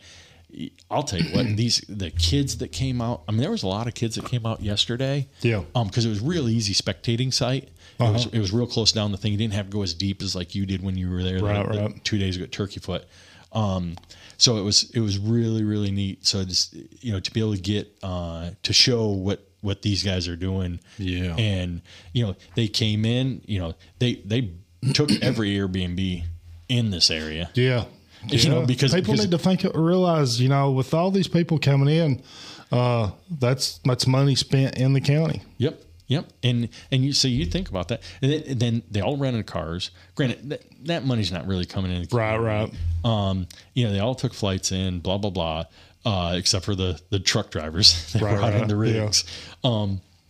But all Airbnbs hired a local lady to cater, lunch or breakfast, lunch, and dinner. Linda Isaac, she was on the podcast. Yeah, and so she got to do that. And what's funny about it is, they ran late every night. And, I figure they probably would. And she was bringing out dinner, 4 or 5 o'clock, and these boys, they're wore out. I mean, you saw them hustling when they're changing stuff on these cars. I was so impressed by that. Oh, so they're doing that. So 3 meals, that ain't it for them. Every night they're down at the the only restaurant in town, El Dorado. Yep, the only restaurant in town, and having another meal. Yeah. So they're so there's that, and the truck driver, you saw the snack table. Yeah. Yeah, I did. he makes sure those boys are fed too. Yeah. But so there was a lot going back in the community. Yeah. I like to see that.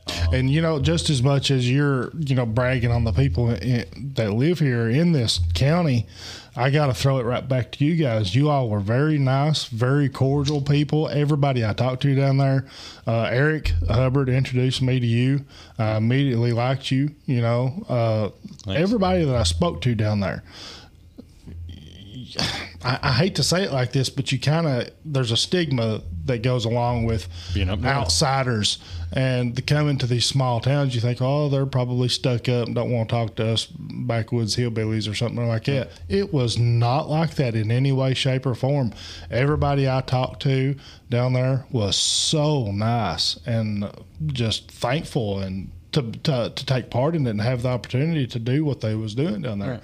So it was awesome all the way around. It was just a great time. Oh, and that goes twofold. That really goes twofold because, one, they were so welcomed. They're not used to the rally group is not used to really that type of reception. And when I say that type of support, they're used to fighting with the law enforcement or fighting with the Forest Service just to get a day.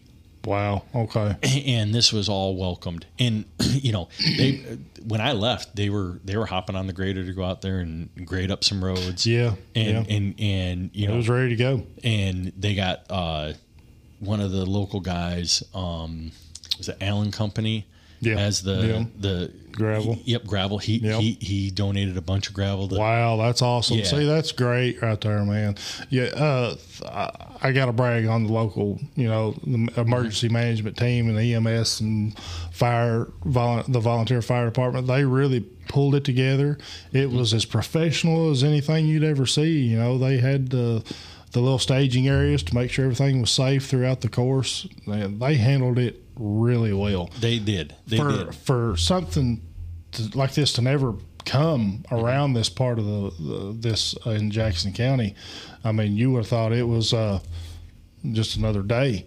Right. In my opinion, they handled it real well. I was impressed. They did an excellent job. I mean, from day one, they organized really well. They had everything set out. They knew exactly where to go. They knew exactly how to communicate. Mm-hmm. And it was a well-oiled machine. Yeah, that's a good way to put it. It worked like a well-oiled machine. Yeah. And that was amazing. But like I said, the twofold, you guys were very welcoming. You guys and everybody in the community did a great, were very good. And it goes back to what we said at the very, very beginning of this podcast was, I grew up in a small town and people are the same everywhere. That's true. These boys that were out there doing all this, they grew up in small towns. Yeah. And everybody's got their thoughts about other areas. Yeah, they do. You go up north, they think of the country bumpkins down south, and the people down south look at the people up north and they think they're city slickers and stuff like that. And in reality, I mean, you look at the U.S. map. Yeah. There's a lot of population in those cities, but there's a lot of rural America. Yeah, they are. I think I don't know for a fact, but I would imagine there's more rural America than anything. Oh, yeah. I think I actually saw a map before I came down of what it was, and I forgot what the percentage was. Yeah.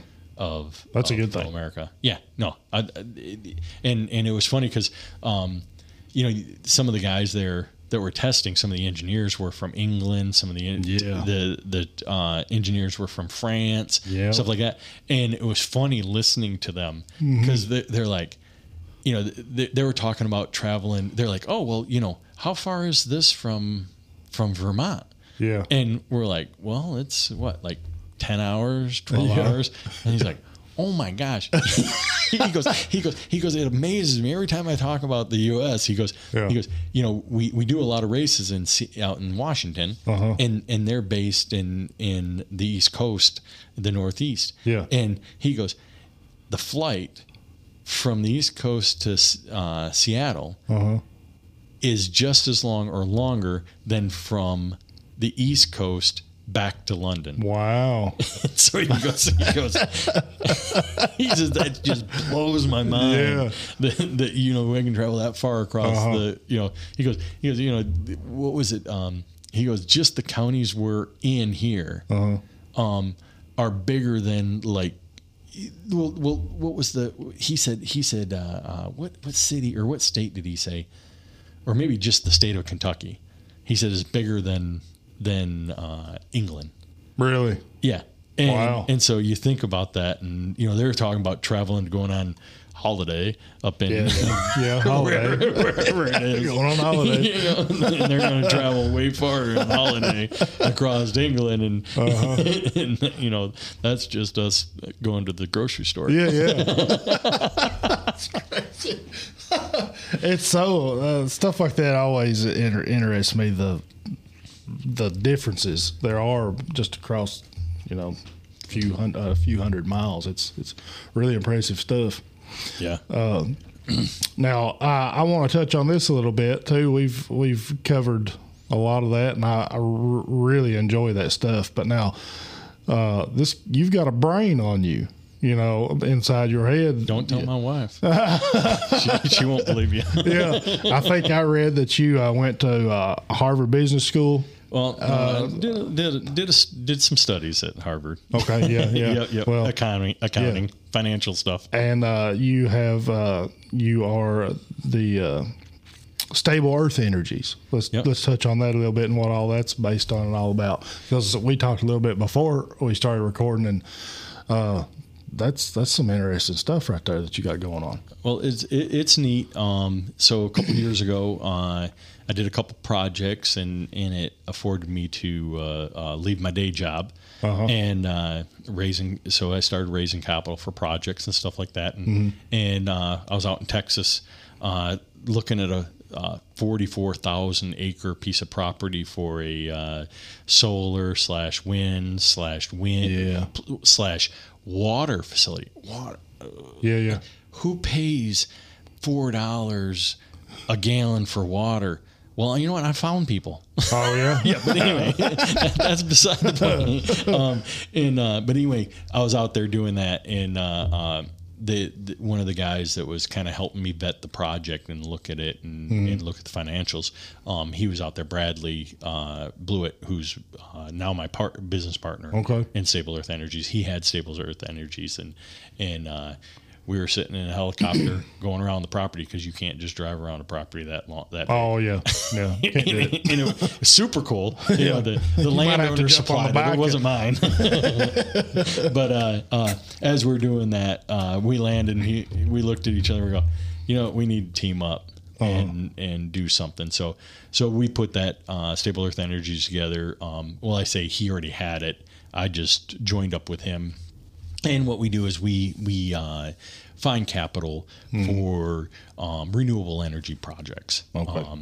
And really, the big thing that I like to say is, we vet projects and we bring them to funders. Yeah. Private equity. Type stuff. We also work with some grants and stuff like that. He's the whiz when it comes to stuff like that, and I just like talking to people and and vetting people, and that's what I was getting to is it's one thing to vet projects and numbers and stuff like that to make sure see it's feasible, but the real important thing is to vet the people, because if you can get some real jerks in the industry, and that's what we were talking about was my biggest thing that I complain about or have difficulties with within the renewable energy is the greed. And meeting these people at the beginning and seeing what they're like and throwing just a few little obstacles at them and seeing how they react will tell you how they're going to react long term. Yeah. And that's how we kind of do with some of these people. And sometimes I catch it and sometimes I don't. And so, that, and so that comes back to the renewable energies. And we were talking about, what I thought about it and stuff like that. And some projects are great. But a lot of the projects, there's so much greed with people trying to dip their fingers in, trying to make a home run and retire on one project instead of looking at it as a whole and saying, okay, they're looking at saying, well, this is a demand or this is a mandate by the government. And so they're trying to take every penny out of the project they can. And you can't do that. And that's what Bradley and I have figured out. So we've really butted our heads with a lot of projects and people presenting projects because of that. Yeah. So we don't, with that, you lose a lot of projects because you're telling people, hey, no, what are you doing for, $2 million? Why is your name on here for $2 million? And when I say that, we think of $2 million and we're like, what is this person? You're thinking $2 million. That's a lot of freaking money. Yep. Well, it is, but that's a drop in the bucket compared to what some of these people are doing. That's insane. Yeah. I mean, you're talking about projects that cost, $100 million. Yeah. And people are taking 4 or 5%, just scraping it out of it. And I'm like, that's just asinine to me. That's why a lot of these projects stall, or you hear a lot of complaints you see in, I don't mean to get on my soapbox, but I'm gonna go ahead. I had it before. But that's what happens is a lot of people, the greed gets to them. They start seeing the dollars and it kills a lot of these projects or make these projects bad projects. Right. And I want to, there are good renewables. There's bad renewables. Yeah. But the really bad renewables are the ones that are, when greed gets into them. Well, yeah, I mean, I would imagine, I'd say there's a lot of that, people may come into these projects and stuff like that. Instead of seeing them to the end, they kind of maybe think of them as a cash cow or an open-ended account and stuff like that, and just kind of take instead of seeing it to the end, maybe. Mm-hmm. Well, it's unfortunate. It is, and a lot of people have that instant gratification mentality or entitlement that we're seeing a lot of. But then there's a lot of really, really good projects, and that's what we try to focus on and look for. And we've met some just amazing people in this. And we've, funded some good projects. We've struggled with some good projects. Yeah. Matter of fact, one of my favorite projects that I've struggled with the most is one that I think would be a perfect fit in this area. And I've got, meetings with the representatives. I've got meetings with the economic development people. Yeah. Commissioner said, give me a call. We're gonna have a sit down about it. So awesome. I think it's great for this community. Mm-hmm. It's great for some of your infrastructure that's already in place that's just laying dormant. Yeah. And that's what I want to see in building, getting those jobs back here, so that people that live here, and this may not be great. A lot of the people here might buck this a little bit, but right. If you have a facility here that you can make the same money that you can in London or Lexington, you don't have to travel there for work. You can still live here in this area. Well, you're also going to bring other people to this area. So now, right. Some of your land's going to go get more expensive, but the infrastructure around that's going to be really neat. And that's what I love to see is, okay, now you've got some, you're not going to have one restaurant. You're going to have multiple restaurants. And nothing against Save-A-Lots. They're great for certain areas. Right. But you know what? You may end up with another grocery chain or grocery store that, may be a little bit different value.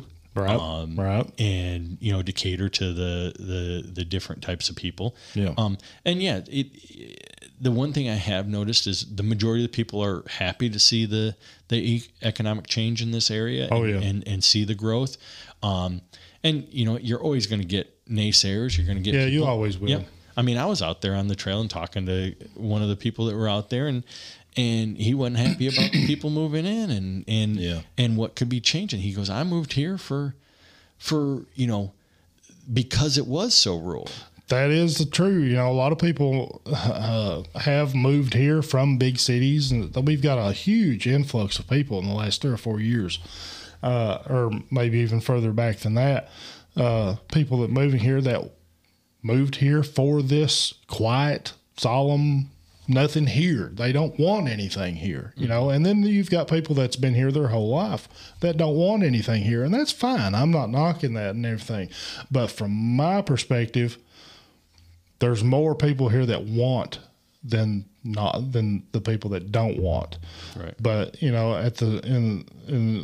at the same time, a lot of people's under the misconception that, why don't they build a restaurant? Why don't they just go do this and put in a theater or just to go do it? You can't do that because you haven't got the economic value of the area and to sustain it. You're just going to be wasting your money at the end of the day. I feel like, but everything that's going on currently, I believe it will lead us to that. Right. And I'll tell you, one of the first things you guys need, my wife made it quite clear because she asked me if there was one here, was an ice cream shop. I know. I mean, yes, there's Dairy Queen, but there's nothing dedicated. Yep. Yeah. You got the hand dip is where it's the way to go. Yep. Yeah. No offense, Dairy Queen. Believe me, I like a Blizzard. I'm a fan of their chocolate dipped cone, man. I like it. But she put in that if you don't have mint moose tracks, Hershey's mint moose tracks, she ain't coming. So I'm gonna have to find something about that. I would love. I'm a big cigar guy. I love to smoke cigars, and I'd like to see a cigar store. Just one big humidor. Right. I love cigars. There's a lot of people here, I hope, that like cigars, and I would like to see a lot of things, Right. But me personally, I'm a big cigar guy. I like to smoke cigars. That'd be awesome if we had maybe like a store that served coffee, or on the other side, just a coffee shop, for people to come and sit down and just, have free Wi-Fi there and read a book and drink a cup of coffee. And now this is the one thing I heard over and over again before I came here. Yeah. The internet here. Oh, it's the best in the United States. I was like, what? Yeah. And my wife's like, no, it ain't. Yes, it is. It is. And what's funny is, I've not had a hiccup. I've videoed her, called her and everything else to prove it to her. Yeah. And she's like, all right, I guess so. Because, hell, we can't even get out to Greenville, Virginia, which is not too far from where we live in Richmond. Yeah. And we don't have good service, and we struggle. Granted, they're getting... They actually got fiber this week. Oh yeah. so I can't say that anymore. But right. My wife sees people virtually. She's in the medical field, and she sees people virtually. She does psych, NP, and that was another thing. That's another thing that as you start to grow with some of these businesses coming in, or these companies coming in, your medical. Yeah, is gonna get much better. Oh yeah, yeah. The different things that you guys are gonna have for options, so you got that. it just snowballs from. It really does. Something like this can cause the little town like this to completely take off and take on a whole new face. It really is exciting. There's going to be, like you said earlier, there's always going to be pushback, but I think there's more people that wants it than not. Yeah. So. That's good stuff. My wife said she was doing some research on your guys' area here and everything else, and she was, what I'm trying to do is I'm trying to find something for them that's like Leavenworth, Washington. Oh yeah. So in Leavenworth, Washington, it's a little German town, and it's got the just taken on that whole persona of the German community and everything else. And what's funny about that? Yeah. There ain't no Germans there. Oh yeah. No Germans, but no.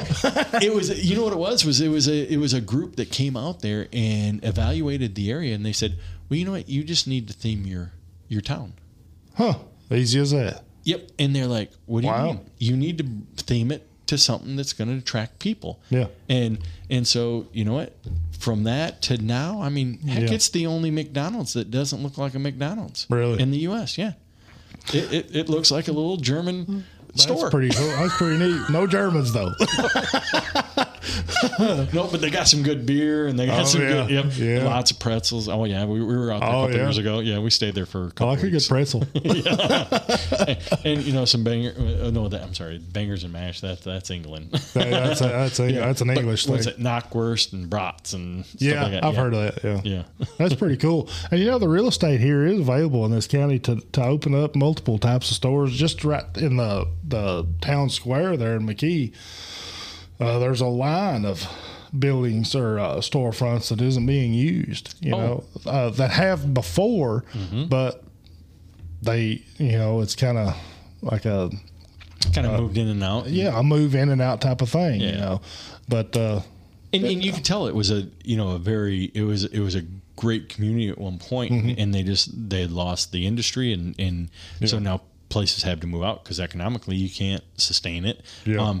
And it was really funny, the first until today. Yeah. I had not drove all the way through McKee and came out the other side towards you, like out here by your place. Yeah. And it was funny because I text Eric. I said, "Is there a store around here where I can buy fresh fruit?" And he didn't answer me. And I'm like, gosh. And so, of course, Google grocery near me. Grocery near me. And it popped up, and there was a Save-A-Lot, and I was like, oh, yeah. I'm like, there's a Save-A-Lot. Where the hell is the Save-A-Lot? Yeah. So I drove through town on my way out to Tustin today, and I saw the Save-A-Lot, but. It's not just Save-A-Lot. I saw the rest of the frickin' town. Yeah, it's there. I literally only saw like a fraction of the town. Yeah. Because all I do is I come into the light, and I thought, well, hell, I'm at the light, and it brought me in this way. This has got to be the busiest way, right? And no, it wasn't. Yeah. You keep going, and then you hit a lot more businesses and everything else, and then that's when I saw the Dairy Queen and the Save-A-Lot. The other side of town. Yeah, the other side of town. Yeah. I was on the wrong side of the tracks. That's funny. Yeah. So. Yeah. But yeah, no, there's a lot. There's a lot. There's a lot still here. And there's a lot of potential in where, some of the businesses moved out. Your town square could turn into just an amazing niche area. If all it's going to take is someone to see that vision. And I'm telling you, I'm looking down there in all those storefronts, like you were saying, all around that area. If you could find one person that would want to buy those, buy those up, and then start marketing to like a high-end chef. Someone come in and put a nice restaurant in. Someone come in and put a nice little boutique, whatever, and all these little boutique shops, and turn it into that. Just in that little downtown awesome. area. Yeah, and that alone will bring a ton of traffic here, and that goes back to what your economic development people are doing. Yeah. They're doing that. They are. And it's just, but what they need now is they can only market that to people that have seen it. Yeah. Because you can sit there and say, oh, I can do this for you. I can do this for you. Or, this area can support you in this way and blah, blah, blah. Yeah. Only so much, because until you come and see the area or you have a reason to or a vision to, you're not gonna. And after you saying that, it didn't click with me until you talked about the town square. I just remember driving through it and I wasn't thinking about it much. But now that I thought about it, you know, you throw your coffee shop down there, throw your little bakery or something. Yeah. Get some German guy out here doing pastries. What is that? What is that? You know what? I just had a brilliant idea. What's that? Have your bourbon guy put I'm going to say that to Eric. Have your bourbon guy put a satellite little bourbon tasting right there. Oh, that'd be awesome. You know what? You'll get all that. That'd be great. That's a good idea. I'm going to message him. That's a really good idea. I hadn't thought about anything like that.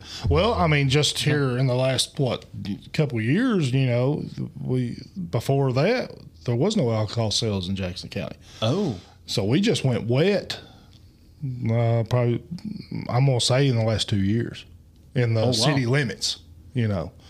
Really? Which in that where you're talking about is the city limits, so that would be awesome.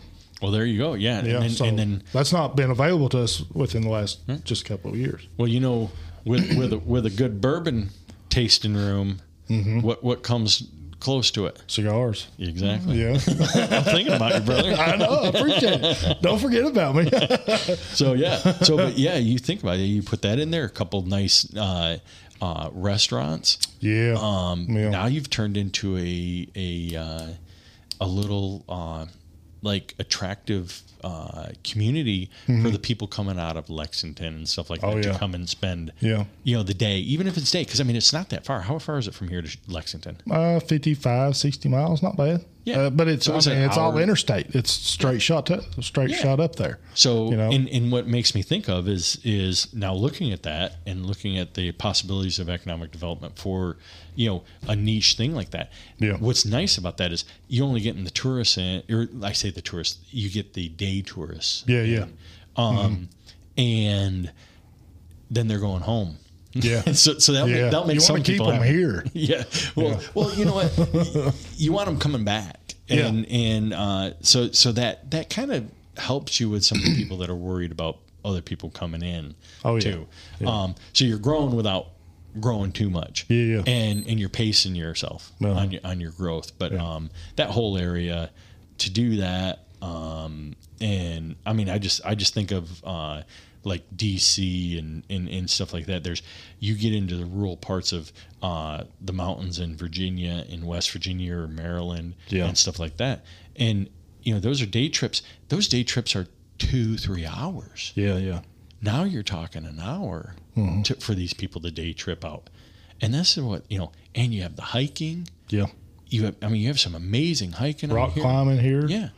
So you combine that. Now you get those people when they're done, they go into town. Whether they go for a nice meal, or if they just come in for bourbon tasting, and a nice meal, or ice cream. Ice cream, exactly. Yeah. Well, they gotta have ice cream. Oh, yeah. I just don't even say it because it just goes without saying. Yeah. Yeah. I mean, there's a lot of opportunities. Definitely are. It's just you got to have traffic. Yep. You got to have traffic to make anything. So how do you create the traffic? It's the next thing. Yeah. And it's all in steps, And bringing that in, I think bringing that race in September is really going to help out a lot. Yep. Getting that traffic out here. Other people way smarter than me know how to market to those communities, and that's I think that's one of the next steps for you guys. Yeah, I believe so too. I want to touch on one more thing. All right. You mentioned this to me, and I found this real interesting. Biochar. I'm really interested in that because I had no. I mean, I knew a little bit about just char, right, but I didn't really understand how you was going to utilize it or plan to utilize it or something like that. Right. That was pretty neat to me. I was trying to Google it while you're. Oh yeah. I'm kidding. Like I said, this goes back to there's way smarter than me on these type of subjects, and that's why they're the experts. That's why they're doing it. But with some of the different processes for whether it's doing electricity, using biomass for electricity, Yeah. Nice, clean, renewable energy. The cost isn't, the cleanest energy is nuclear. Yeah. But it's so godly expensive, that it's difficult to do. Okay. And so now you got to look at different alternatives. Obviously coal's not going to happen. Yeah. Gas is getting pushed out. Yeah. And so, where are other options? There's solar, there's wind, blah, blah, blah. There's guys that are taking and taking a biomass. And you can do either like an existing biomass, because I know there's a lot of, timber places in eastern Kentucky and in West Virginia and in Tennessee, and with the pulp plants shutting down, stuff like that, you're not going to be harvesting that. Yeah. So you got all these tree toppers, stuff like that, all that material, all that biomass that could be used for electricity, hydrogen, electricity or hydrogen, I meant to say, or both. Yeah. And developing that and the byproduct of that, when you're producing it, you're not burning it out like ash. You're taking it up to a temperature and keeping it from actually burning. Okay. And you're using that as it separates to get your hydrogen. And you're using that heat to heat water and make your energy and stuff like that. So, but your byproduct is hydrogen and biochar. Yeah. And biochar, one of the great things to use it for is we were talking about fertilizing. Yeah. 70-30, did you say it was? Yeah, 30%, supplement 70% biochar. And I don't know the exact numbers, but I think it's actually less than that, but I don't want to say it's one or the other. Yeah. Because I'm not an expert in it, but with it, the biochar, you can use it for fertilizer, so you're reducing the amount of nitrogen you're putting in the in the ground, so you're not polluting your ground near as much with your agricultural, or you're just regenerating areas like look at what's it called, some of the strip mines. In some of those areas where you struggle to grow something, or you need to rejuvenate that ground, you put a biomass in there and then fertilize it using the biochar, and it holds that moisture in so that biomass grows, quicker, better for the facility, and you can harvest it more often. So now you're harvesting it, maybe 3 times a year instead of 2 times a year. Wow. That's cool. But it's very neat. I wish, like I said earlier, I wish I knew more about the biochar and how else it's used, because I know it's used in industry a lot. Yeah. I just don't know exactly how they're using it. Yeah. But I need to dig into it. I know I'm going to read about it too. That's interesting to me. I like reading about stuff like that and learning about things like that. Yeah. But it's a great it's a great byproduct, instead of some of the other things you can have. Oh my God, yeah. So without a doubt, yeah. And but just finding different ways, and that that's some of the things we see. I mean, there's one project that we're working on. I was talking about that with the hydrogen and hydrogen, or just making energy with biomass and having that byproduct of the biochar. That's one of the projects that we're working on, and we're looking in different areas, and after this week, this is one of the areas that have become very high on our list, because it's a really good fit. That's awesome. That's good news. So there's that. Then another one is dryers for, and you're going to think this is crazy, but leach fields. Yeah. In waste management. So you have your waste management areas, and then you have these leach fields where the waters that are completely contaminated, that have forever chemicals in it. There's a guy that's come up with a chemical, a powder that you put into that. Yeah. And into the leach fields? Yeah. But you don't put it in the leach field itself. You actually pump the leach out. Okay. And then you put it in not like a conveyor, but like a tube or something like that. Actually, that's what my job is, to figure that part out. and then combine that into a slurry, and it turns into a gel, and then you chop it into chunks, and then you dry it in these dryers that they use for crop drying. And what it will do, they're not tumblers or anything. It's actually a very proprietary product or dryer that's different than most crop dryers. But anyway, so as it dries those blocks or whatever we end up cutting them into. Yeah. And it captures the forever chemical. The what now? The forever chemicals that we have in our waters and everything else. Well, it takes it out of that leach field and captures that forever chemical, and now you have a clean product at the end that will not release that forever chemical, and then you can store that in a smaller vial, not in let's say for instance, if you had a block that's the size of this room, which is, you're not going to when you're drying it, but let's say hypothetically you have a block the size of this room, and then you dry it, you may end up with it the size of your control panel there. Yeah. Wow. Yeah. And so, because you're getting all the moisture out, and all you have is that itself. Huh. And it attaches it to that, and then you can, and then you have a smaller item to. That's a waste. We just got to figure out what we're going to do with the waste. We don't know. Okay, so you're just condensing it down and figuring out what to do with it after that. Yep. And as long but it can't be used for like anything else, or they don't know that yet, or what? My partner Bradley's the one who works on that one. Yeah. But yeah, that's his. That's what I've gathered from the conversations that I sit in the background and hear as I'm working on something else. But, well, that's the way I was down there when y'all was testing. I was listening to everybody talk, because I'm like a sponge. I try to absorb things and learn something new all the time. And I was sitting there listening to you, and then I was listening to Eric, and I met Derek Lewis. Out of London, the representative out of London. I was just talking to him, and we was talking about politics and stuff, and I was just sitting there and was like, yeah, just feed me. Tell me more. I love listening about anything.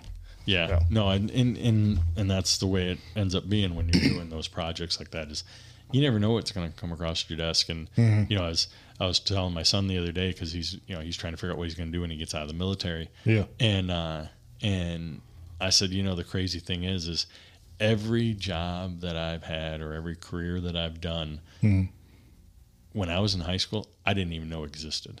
Oh, yeah. I didn't know anything that I did was actually a job or a career, especially not what I'm doing now. Yeah. Like, what? I get paid to talk to people? That's awesome. And schmooze and network, and I shouldn't say schmooze, but I should say network. Network. Yeah. That's cool. It's basically sitting around a campfire, except for you don't have a campfire. Yeah. But that's we talk about the like my training and stuff like that. And I was telling somebody today, they go, what do you like about doing your motorcycle training and stuff like that? I said, at the end of the day, about 7:30, we usually do a campfire, and I said that's when I start to have fun. Well, yeah, because then that's great. That's when you're actually meeting the people and you're getting to know the people, and guards get let down. You actually get to understand who you're hanging out with. I know what you mean. I want to go deer hunting or something, or go camping while we're deer hunting. I love deer hunting. I love being outdoors and stuff, but the best time for me is when we're sitting around cooking, talking at the campfire. That's the best part to me. I love it. You a chef? You like, or self-proclaimed, or what? I'm good on the grill. Are you? Yeah. All right. I'm good on the grill. I'm gonna hold you to that, because look at me. You don't get to be my size. No, I'm going to tell you something. I'm going to brag. I don't brag on myself in too many instances, but I think I cook the best steak you'll ever eat. I'm going to hold you to that one, because do you want me to bring anything? I got some ramp butter I can bring to put on it. Bring whatever you want to bring. I'll buy the steaks. I go to a special place to get my steaks and stuff like that. And my wife she'll tell you, she's never tasted a better steak than mine. Oh, that's awesome. I can't wait, because I mean, if you start like researching and start following some of the stuff that I've done, you're going to find that my wife and I, we're self-proclaimed culinary experts. Oh, yeah? Or foodies, I should say. Yeah. But I'll tell you what, anywhere you want to travel, let me know, and I can probably tell you a good place to eat. Oh, that's awesome. You know, I say I can. My wife actually does the research on the stuff. I'm the person that, you know what, if I see, you know, a hole in the wall, I'm going into it. My wife's looking on Google to see what the ratings is when I'm walking in there to grab something. And usually, more often than not, it's the best food you ever was. These little rundown, hodunk places that you might be afraid to walk into. Right. Oh, I'll tell you what. You know, the one that actually is I'm been stumbling on, and it took me quite a few years to wrap my head around it, is the ethnic food places in rural areas. Yeah. You know, one, how the hell did they get there? Why'd they pick that place? Yeah. Yeah. And if they did, we got to check this out. You know, it started back in when I started riding the GS. Yeah. Well, before that, I was doing a lot of traveling, and I'd stop anywhere in my car, and I'm like, oh, this looks like a good place. This is a good place. But I was riding out in rural Virginia in the middle of, nowhere. Yeah. Nowhere. Yeah. And there was an old feed store that it was a Vietnamese restaurant. Oh, wow.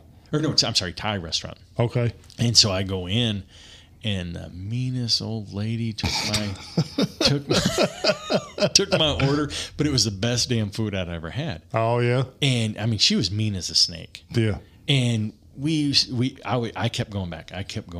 And she got a little nicer. Yeah. And then what was funny is I went back with a female with me, and oh Lord, she was back to being mean as a snake again. Oh, yeah. She wouldn't even.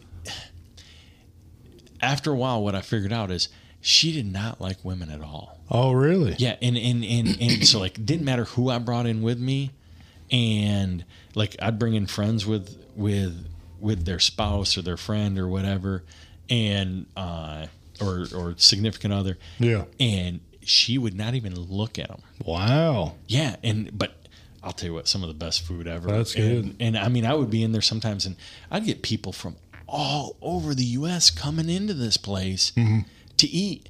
And there was at one time I was sitting there, and a Thai couple come in, and they're going, we're heading to Thailand.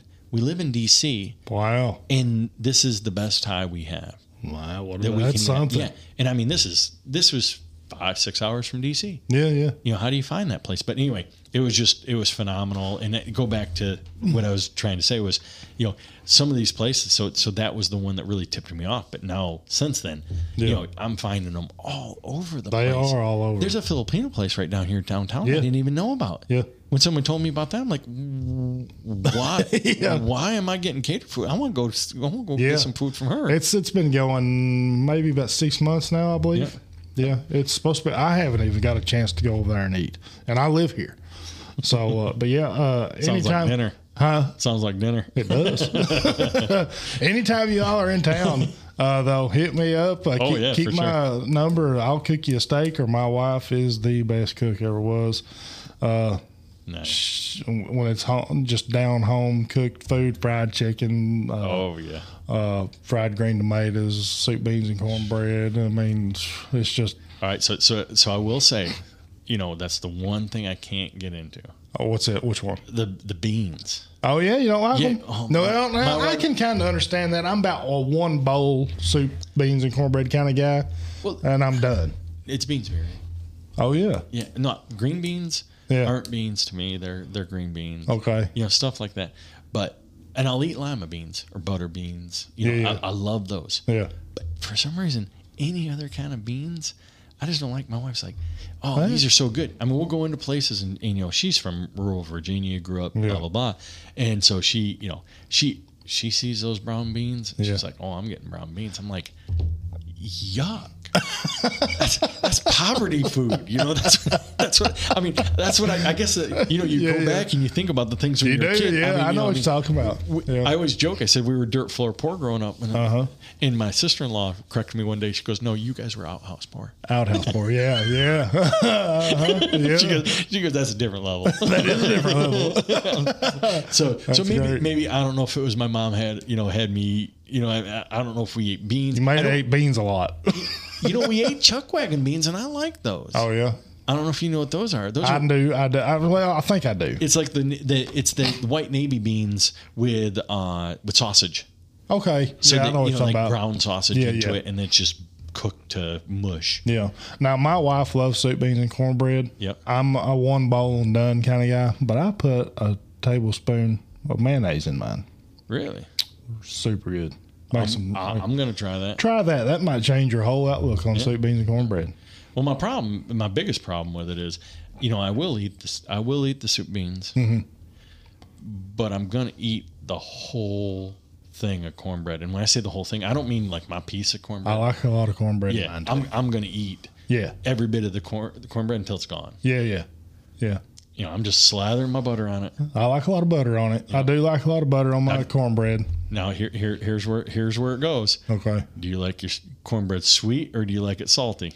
Just like biscuits. Do you like them sweet or do you like them salty? I kind of like both. It really doesn't matter to me. I mean, I really don't know which one my wife makes. I just eat it. Now, I will admit this. I am not a cook when it comes to a bunch of ingredients. I'll burn the house down. But you put me on a grill where I ain't got to do too much, right. The marbling on a steak has a lot to do with the taste of it, and if there's a bone in it or whatever, you kind of, I know all that. Right. But when it comes to putting a lot of stuff together to make one thing, that's where I kind of be like, no, I'm done. I'm going to back away here. But my wife can make anything. I don't like to bake, but I like to cook. Do you?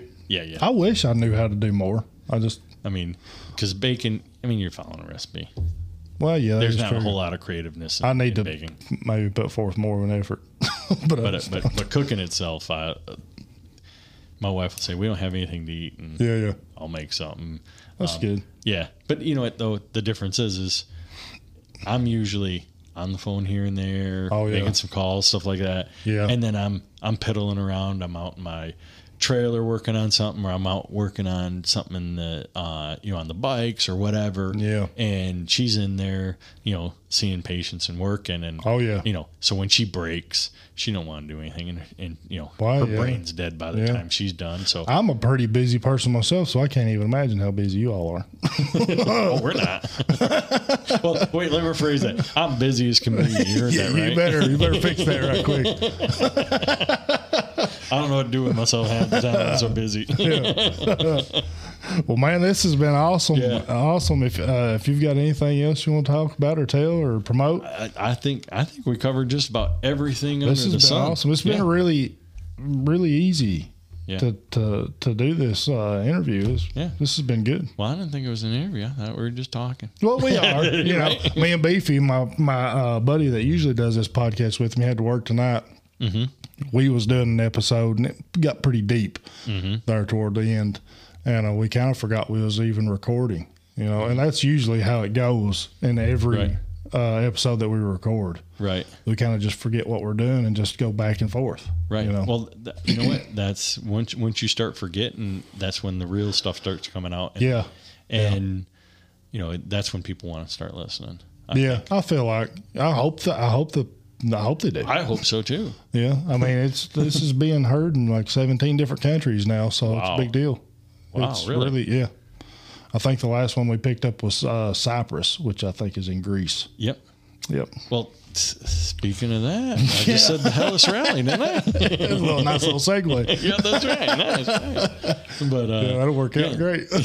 We're being heard over there, so let's bring it over here. Yeah, no kidding. Well, actually, I just want some of the guys to come on over. Yeah. Because you think about it. Well, then we have the problem. All right. Well, we don't have bikes, so maybe I need to call KTM or Husqvarna. Yeah. Well, I guess they're all the same company, right? Husqvarna, KTM. I don't actually know. Yeah, so KTM owns Husqvarna, Gas, and KTM, obviously. Okay. and it kind of goes, Husqvarna is your Lincoln, that's a great example. Husqvarna is your Lincoln, your KTM is your Mercury, and your Ford is your your gas. I usually use Chevrolet, but it's hard to use Chevrolet when the one you're using isn't in existence anymore. When I was going Cadillac, Pontiac, and then Chevrolet. Well, Pontiac's not in existence anymore, so kind of hard to use that reference. I was thinking about Pontiac the other day. I was like, when's the last time I seen a Grand Prix? One of them old Grand Prix, or a Grand Am even. Oh, so when I hear Grand Prix, I think of the early 80s. Yeah. Grand Prix or the mid 80s Grand Prix. Yeah. I like that. Yeah. That's the Grand Prix My mom had a 1994 Grand Prix. Okay. And I think it was the fast one. What was them called? That was that GT, the GT something. GTS? 94. Oh, 94. No. It was a 94. It was blue. I know that one because GTP. Was it GTP? Yeah, it was GTP. Yeah. I had a gray one. Oh, yeah? Yeah. Them was fast cars. Yeah, yeah. For then. Mine was 97, 98. Oh, yeah? Yeah. It was two-door.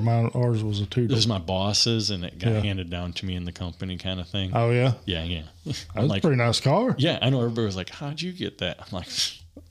You just got it. Yeah, that's right. I just got it, thank you. Yeah, that's right. They go, but you're the biggest asshole there is in the guy group. Yeah, but look at me. I got the car. That's right. Sorry, so I have to say this before we go. Yeah. So we were sitting there, and my buddy Joe was working with me, and myself, and I'd just come into the company, and we're working together, and we had a call or a meeting, and all of us had to come into an area for this meeting, and everybody's doing kind of a brief of what they've been up to and stuff, and I said, we get about halfway done with it, and I look around and I said, Joe, why are we doing this? And he goes, don't say anything. Don't say anything. And I go, and so our boss goes, so Todd, what do you have to say? And I go, I don't give a shit what he's doing. Oh yeah. And I don't give a shit what he's doing. I only care about what I have to do. That's Joe's like, he's creeping under. He's like, don't bring me into this. Don't bring me into this. I said, Joe, do you care? New guy's lost his mind. and we walk out there and he goes, I can't believe one of your first meetings and you're telling the boss that he's wasting your time. Wow. That is pretty impressive and ballsy. Well, I didn't know any better. Yeah. I was young, dumb, and stupid. But it must have made an impression on him, though. Oh, yeah. Well, I got the car. That's what I mean. You got the car. Sometimes I guess it pays to tell your boss off. Right. That's pretty good. So, yeah, that was pretty funny. You got the car. That's all that matters. Yeah, that's right. Oh man. Anyway. Well, buddy, this has been great. I've really thoroughly enjoyed this and talking to you and meeting everybody down there. This has been fantastic. I really appreciate you coming by the studio. Thank you for inviting me out here. I was pumped about this when you said something about doing this, what you were doing here with What's Up World and stuff like that. Yeah. I said to my wife, I got back to my room. She goes, I said, I met a guy that does a podcast. I might be on it. And she goes, She goes, what? She goes, you don't know how to talk on it. She goes, this is going to be horrible. I'm like, I don't care. And then the next day she's like, this could be really good for you. Yeah. and then today, the message was, you're going to kill it. So she's recovering. Progressively getting more and more on your side. Yeah. I think that might be some kind of tactic that she has where she beats me down and then builds me up. Yeah. She's going at it from a military standpoint. She's like, I'm going to break him down to nothing. That's right. And then rebuild him to what I want. She's working on that. Yeah. My wife did that. I just embrace it. Right. But yeah, no, this is great. I've really enjoyed it. I greatly appreciate it. I'll come back anytime. We'd love to have you back. Anytime you're in town, give me a call. We'll feed you. Do whatever. I'll tell you what, like I said, when I walked in this, I was like, damn, I love this room. Yeah. I'm like pretty proud area. of it. I'm pretty proud of it. You can ask my wife or pretty much anybody that knows me. Once I put my mind to something, I go all out. I'm 110 miles an hour, just full force, and I'm serious about it. Mm-hmm. I take it very seriously, and I don't do anything to lose. I don't set forth in any effort for anything to fail.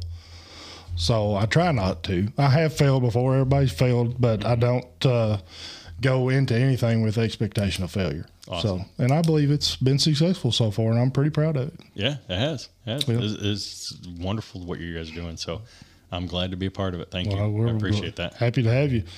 That's it, folks. I appreciate y'all listening, and look up Todd Zacker on Facebook and Zacker Adventures and Stable Earth Energies or ZackerAdventures.com. Yeah. On Facebook, right? No, ZackerAdventures.com. You can go right to the website. Yeah, I forgot about that. ZackerAdventures.com. I just did that, by the way. Oh, yeah? Yeah. Okay. I just built that. Okay. And the YouTube it's not is. Good. It's not good. You're our worst critic. Everything's Zacker Adventures, you know. Well, you got to make that's kind of what you got to do, you know. Mm-hmm. You got to make it. It's a name to remember easy. It's an easy name. Yeah. I get great emails too. Oh yeah. Yeah. ToddZacker.com or at Gmail. Todd Zacker at Yahoo. Todd Zacker at Hotmail. You gotta make it all easily, you know, remember it all good. Exactly. Sorry. All right, folks. I appreciate y'all. Have a good one. All right. Thanks, buddy.